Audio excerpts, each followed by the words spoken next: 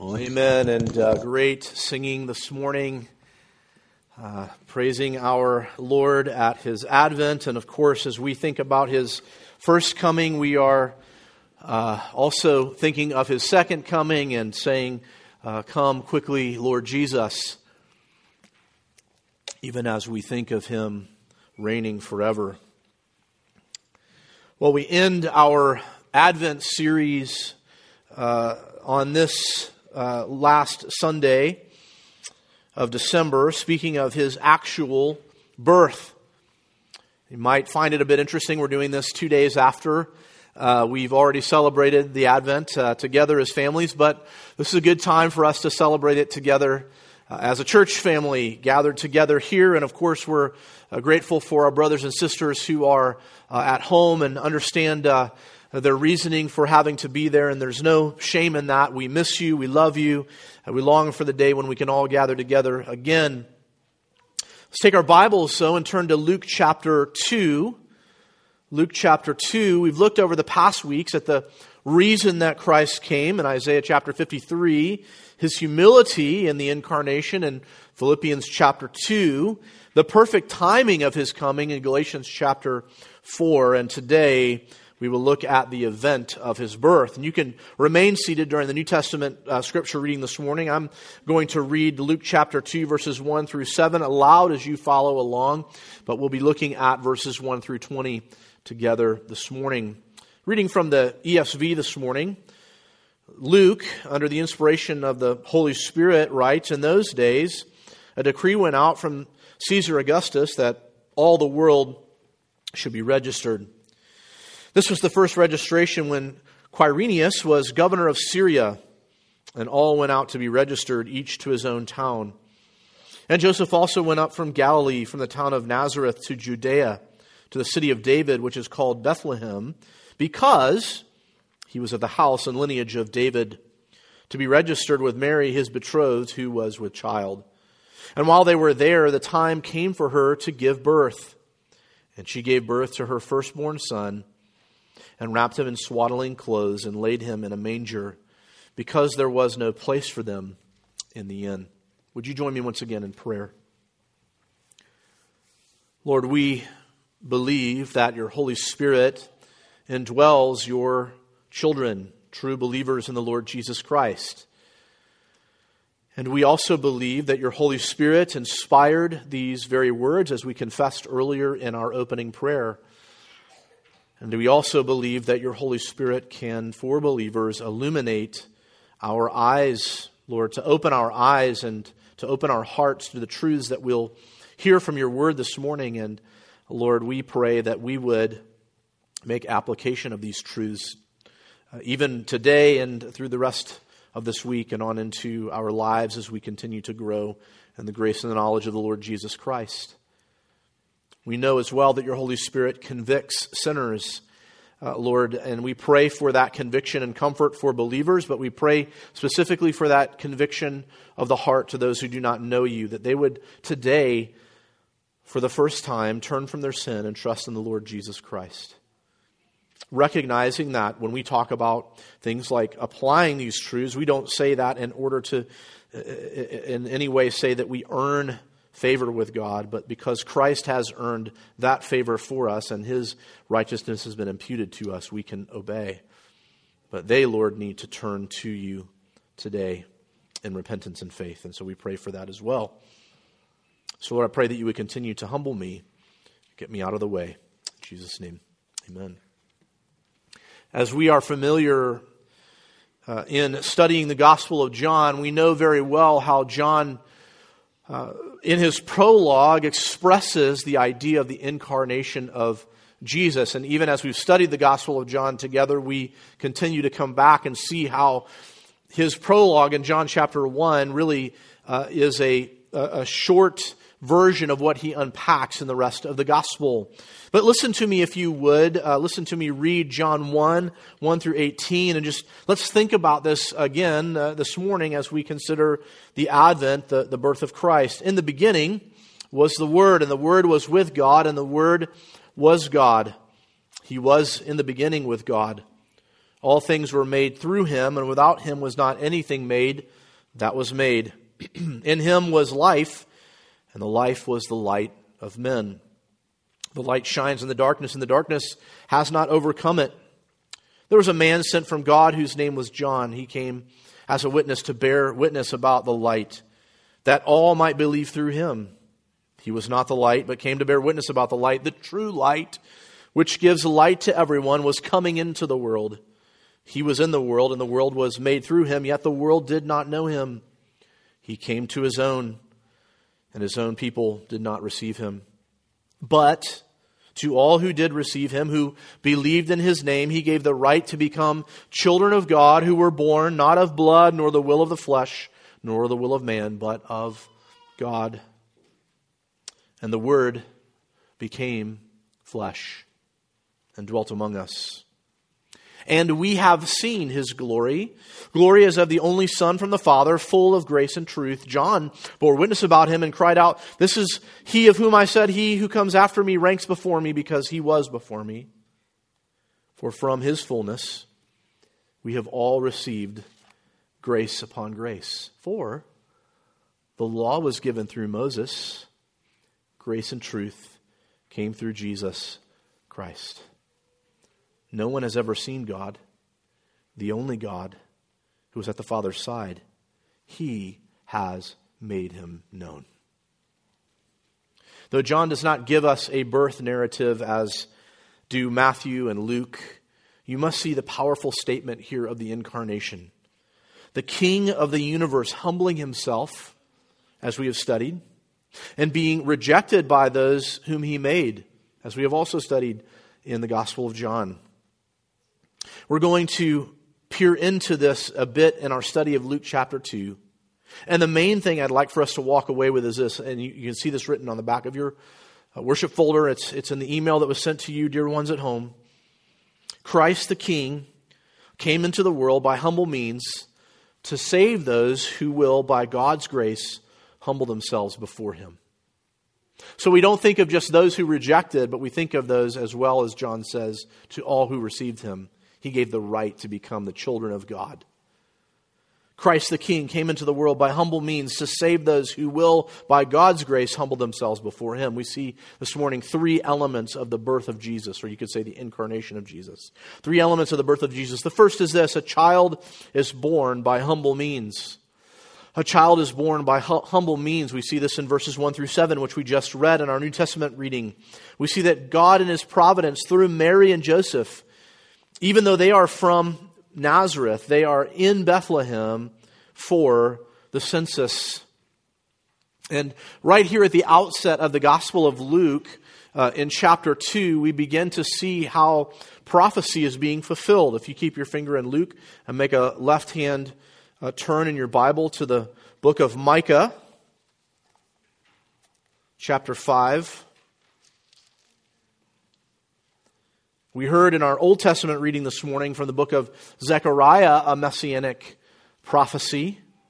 Now in Micah chapter 5, verses 1 through 5, or the beginning of verse 5, listen to what it says. "Now muster your troops, O daughter of troops, siege and lay against us with a rod. They strike the judge of Israel on the cheek. But you, O Bethlehem Ephrathah, you are too little to be among the clans of Judah. From you shall come forth for me one who is to be ruler in Israel, whose coming forth is from old, from ancient days. Therefore he shall give them up until the time when she who is in labor has given birth. Then the rest of his brothers shall return to the people of Israel, and he shall stand and shepherd his flock in the strength of the Lord Yahweh, and the majesty of the name of the Lord Yahweh his God, and they shall dwell secure, for now he shall be great to the ends of the earth, and he shall be their peace."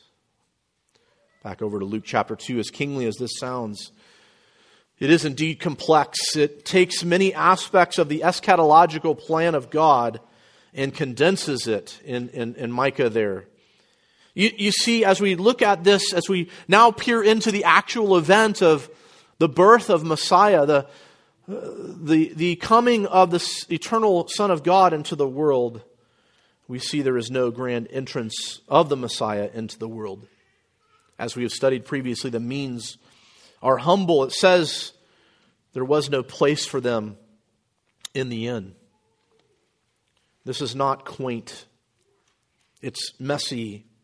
It's broken. It's scandalous. In reality, Joseph and Mary are nobodies in the eyes of the world, but as Luke notes, Joseph is of the house and lineage of David, the kingly line into which Messiah must be born. And we know of Dr. Luke here, the one who writes both the Gospel of Luke and Acts, that he is one who pays attention to the details, and he speaks of researching this, and these details are necessary for the establishment of the validity of the matters that are stated. The point is this, as we mentioned last week, this is not how we think of a king arriving. The early hymn of the church that we studied together, which Paul uses in Philippians 2, 5-9, in describing a pattern for our humility, reads, and we were reminded again this morning, have this mind among yourselves, which is yours in Christ Jesus, who, though he was in the form of God, did not count equality with God a thing to be grasped, a thing to be held out and paraded about, but he made himself of no reputation by taking the form of a servant, by being found in the likeness of men, and being found in human form, he humbled himself by becoming obedient to the point of death, even the kind of death that is on the cross, a humiliating death.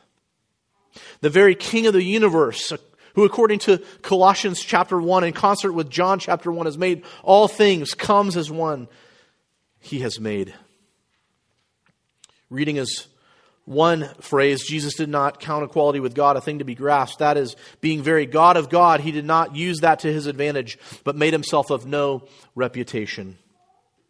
As John the Apostle states, and as we've read, the Word, the second person of the Trinity, the very eternal Son of God, became flesh and dwelt among us. He tabernacled among us.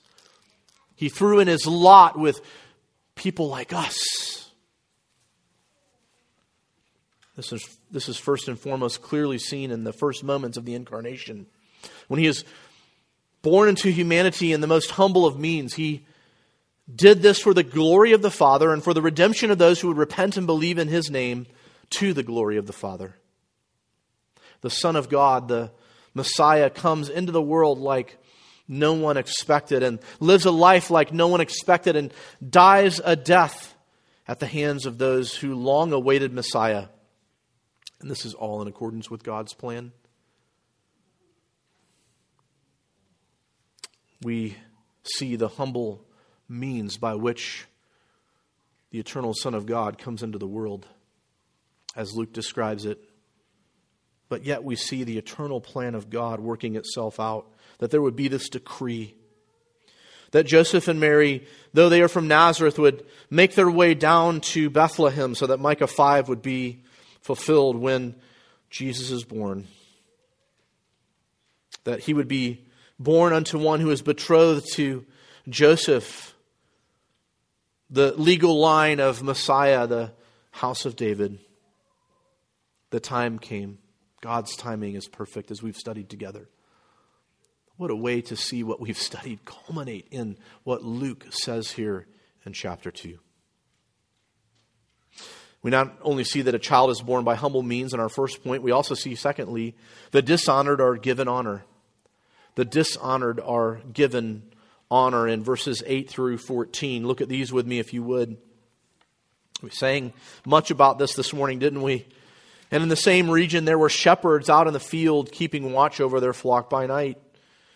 And an angel of the Lord appeared to them, and the glory of the Lord shone around them, and they were filled with great fear.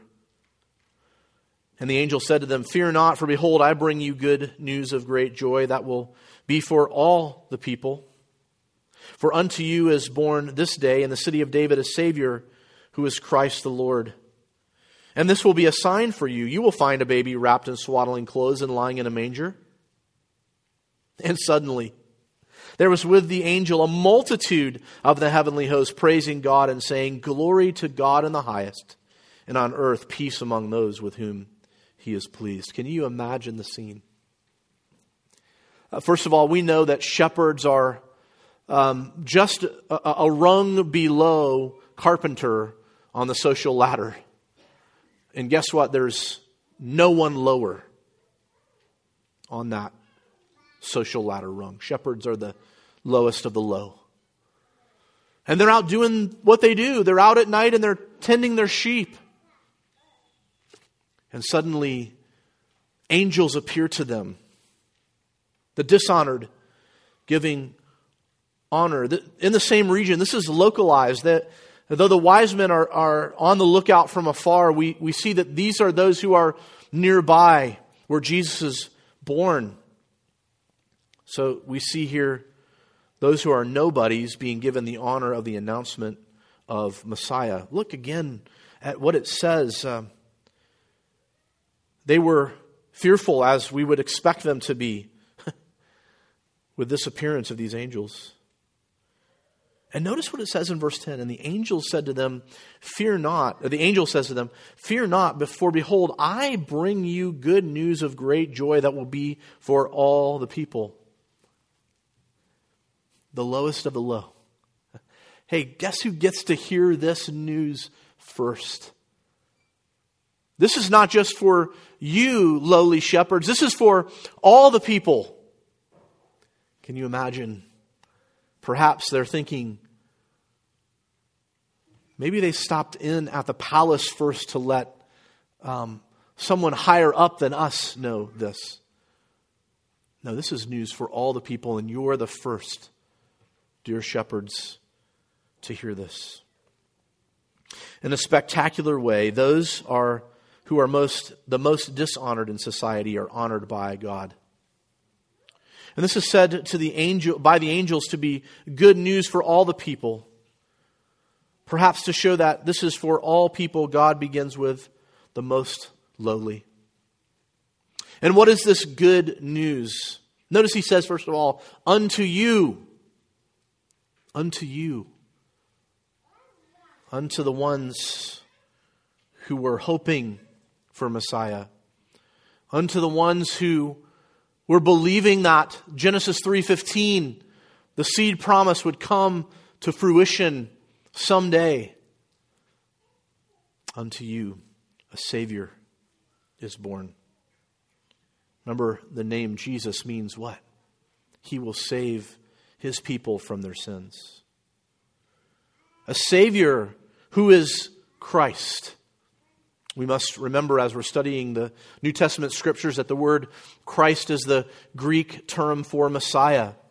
He is truly the Savior, Jesus, who is Christ. He is the Messiah, the Anointed One.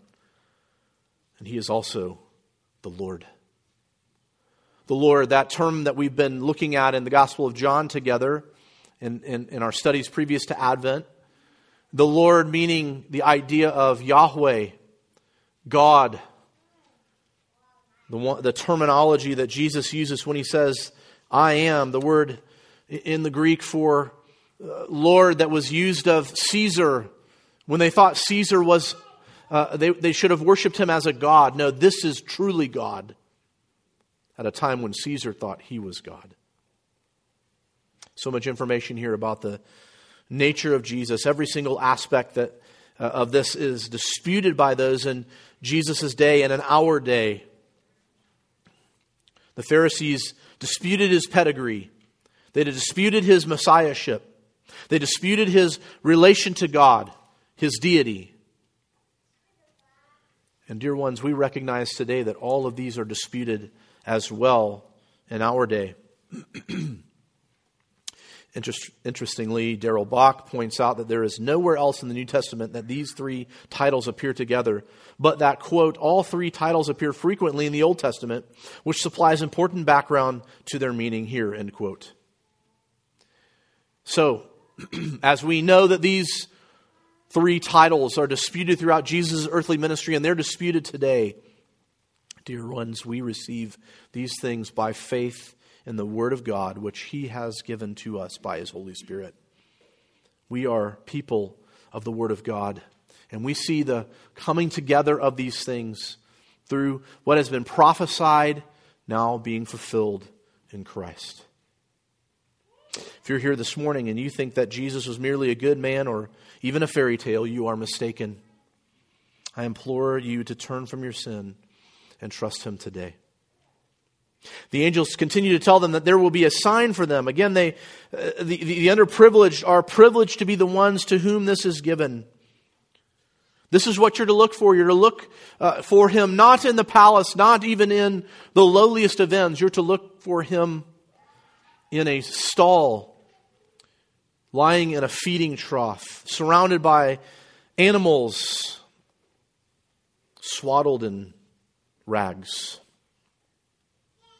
This will be a sign to you, verse 12. You will find a baby wrapped in swaddling clothes and lying in a manger. This was the sign that they were given. The underprivileged, privileged to be the ones to whom it is given. Then there is an outburst of praise. And suddenly there was with the angel a multitude of the heavenly host, praising God and saying, "Glory to God in the highest, and on earth peace among those with whom He is pleased." Now there's some important matters for us to understand here. This is of God. Excuse me, these angels coming to proclaim this to these shepherds. This is of God. This is for His glory. The glory goes to Him. Glory to God in the highest. This is what you've been waiting for. This is God's promise fulfilled. This is Genesis 3:15, the seed promise. This is Genesis 49 and verse 10, the promise of the scepter rising. Shiloh has come. Peace. The glory goes to God. Peace among men with whom He is pleased, upon whom God's favor rests. It's another way to put it. This line is often misunderstood because of the way it is translated in some translations. Peace on earth, goodwill to men. The phrase connotes rather to us an idea of peace between God and men, and then because of that, men and men. We talked last week a little bit about the timing of Jesus coming to earth, being known as the Pax Romana, or the peace of Rome. This was a peace that was derived through military force. Here the angels give hope of the true peace of reconciliation between God and man, because we are at odds with God. We are His enemies, Paul says. But even while we were Christ's enemies, and even while we were sinners, Christ died for us. As mentioned earlier, Jesus is Savior, He is Messiah, and He is Lord. The truth is that at the fall, the peace that existed between God and mankind was broken, and in God's imminent plan for His own glory, He provided a means for His glory to be shown through reconciliation.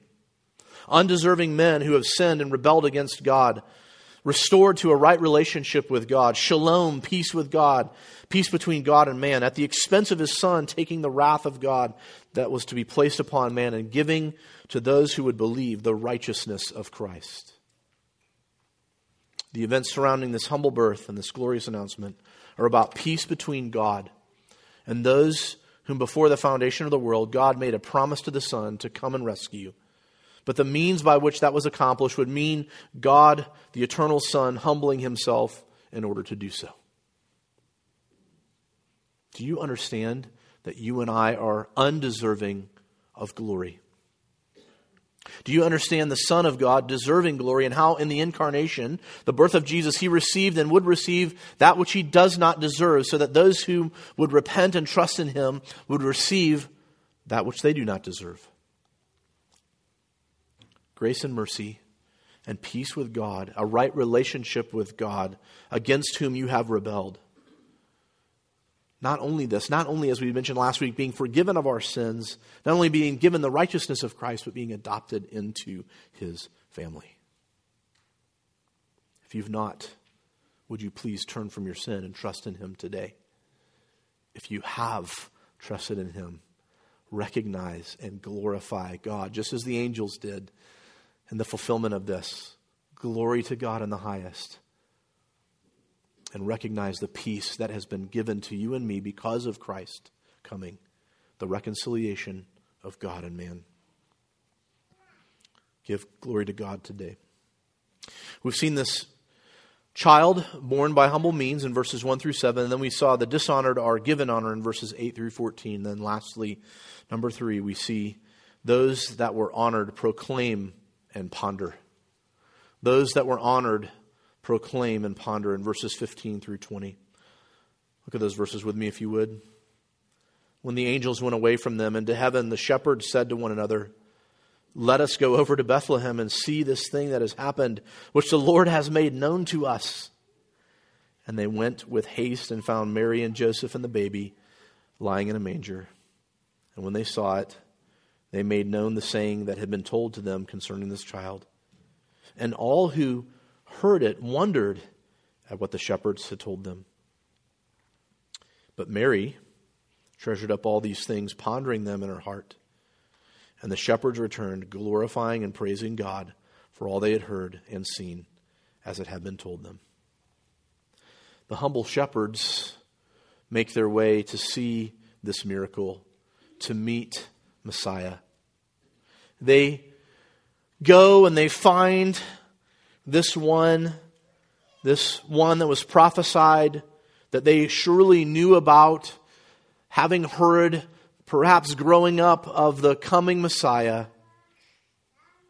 They come to the stall and they find the baby with Mary and Joseph, the baby lying in a manger. And when they saw it, they made known the saying that had been told to them concerning this child. So it seems as if we understand this properly, they even perhaps say to Mary and Joseph, "Are you the ones? Is this Jesus? Is he the one who was promised? Is this the Messiah, the Lord, the Savior?" And then upon that confirmation, perhaps even as they're running to, they're saying, "Come and see with us what the angels have proclaimed to us." All who heard wondered. All who heard their proclamation were amazed. Again, Darrell Bock points out that this is not some sort of saving faith, but just an awe of how these things can be. This is the wonder of, can this be true? Has Messiah really come? You know, one thing that we have lost, I think, in our day is our awe. A-W-E. Our sense of wonder and awe. In this day, in the day that this is happening, there's no newspaper, there's no internet, there's no television to tell of these matters, but simply word of mouth.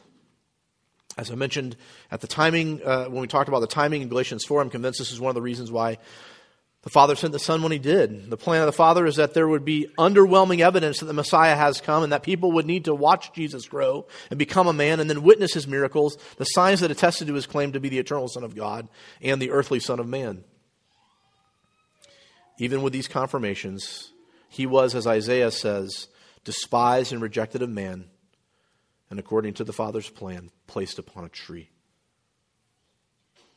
The wonder, the amazement continued into the ministry of Jesus, as we've been seeing in the Gospel of John, but some only believed in Him for what He could do for them, rather than seeing Him as God of very God, reconciling man unto God. Have we lost our awe, our wonder? And we're rightly excited, maybe even painfully awaiting Christ's return. And that's good. I hope that we have that trajectory in mind in our worship. But have we lost our awe and wonder of who Jesus truly is, even now, as one who has been eternally Son forever, but united to humanity for the reason for which it had to occur? Are we in awe of the gospel? In awe of what Christ has done? Are we in awe of the fact that He is alive today, seated at the right hand of the Father, because the work is done? And yes, awaiting the time for His enemies to be made His footstool finally and fully. Are we in awe of all of it? The question still remains, perhaps, for some of you as you hear these words, what have you done with Jesus? What have you done with these truths that you certainly maybe have never heard before, or maybe you're very familiar with them and you've never turned from your sin and trusted in him? Bach puts it so well in regard to the shepherd's proclamation, quote, "The report tickles the crowd's ears. The report tickles the crowd's ears, but it may have missed their hearts," end quote. Don't let that be you today. If you maybe are in awe because you hear this and you're reminded of childhood memories, rather think of who Jesus is and what he has done. Luke goes on to say, Mary, though, in the midst of this, pondered. She pondered. One Greek lexicon says to give careful thought. To give careful thought on these things. What has been her part in this?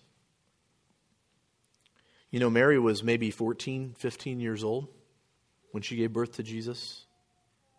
She had been told by an angel that the Son of God would be miraculously conceived within her womb, and now she holds this one who is Savior, Messiah, and Lord.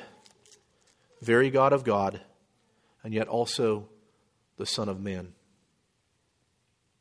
Amber and I have had the privilege not only of holding our own babies right after they were born, but going and seeing many babies just after they're born and holding them. There's nothing strong or Savior-like or Messiah-like or Lord-like about a baby. That helpless little one wriggling in your arms soon after they are born into the world. Helpless, but for his or her parents. The same was true of Jesus.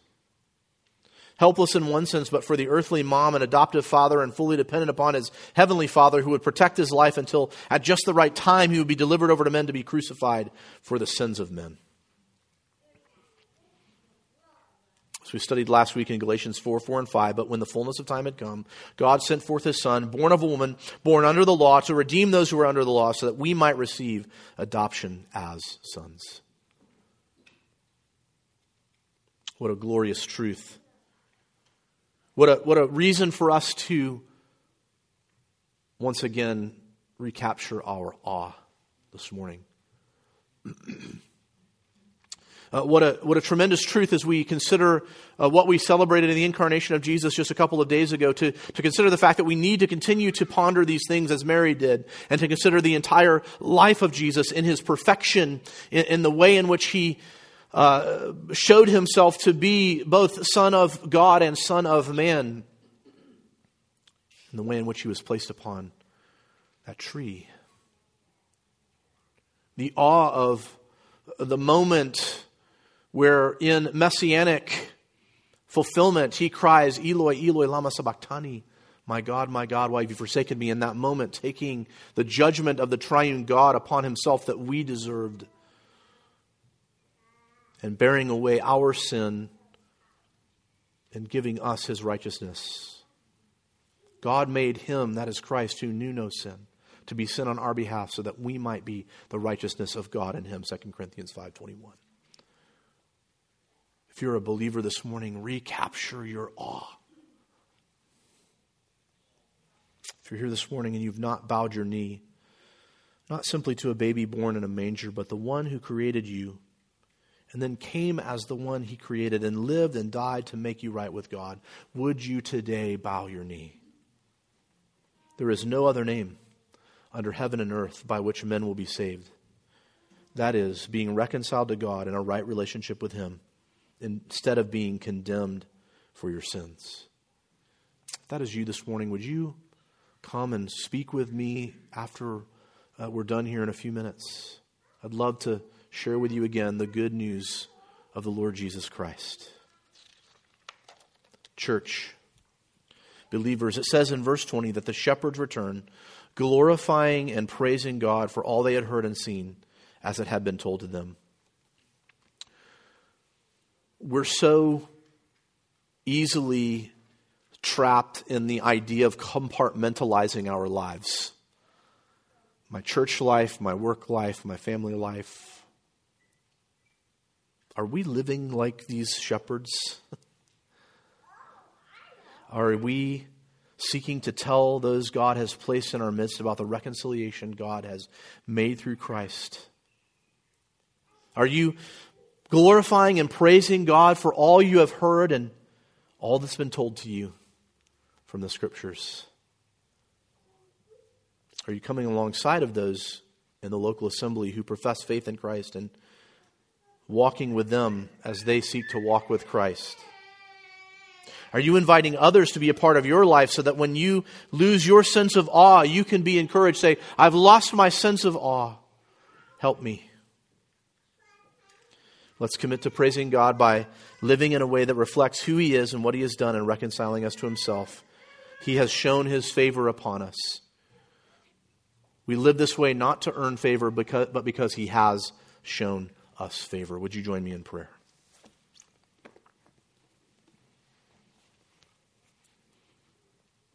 Lord, this morning we pray in all of our time in Advent and thinking about the coming, Lord Jesus, your coming. And we pray that you would help us to be in awe. Not in some sort of just emotional way, Lord, though emotion is good and we need to have emotion, but in the way in which we stand, Lord, in awe of you. In the glory that you deserve, and the glory that we can give to you by proclaiming your name, by living our lives in respect to what you have called us to in obedience, not to earn anything, but because the favor has already been earned. And in that is much joy and delight. It is the outcome of our justification that we would walk in holiness. But Lord, it's about worship and worshiping you. I pray for those who do not know you, who may be in our midst this morning or watching via live stream, Lord, that they this morning would turn from their sin and trust in Christ alone. And may we rejoice as we go forth this week and then into a new year, proclaiming who you are, Lord, and your great reconciliation between God and men. Peace with those whom God has pleased. We pray this in Jesus' name. Amen.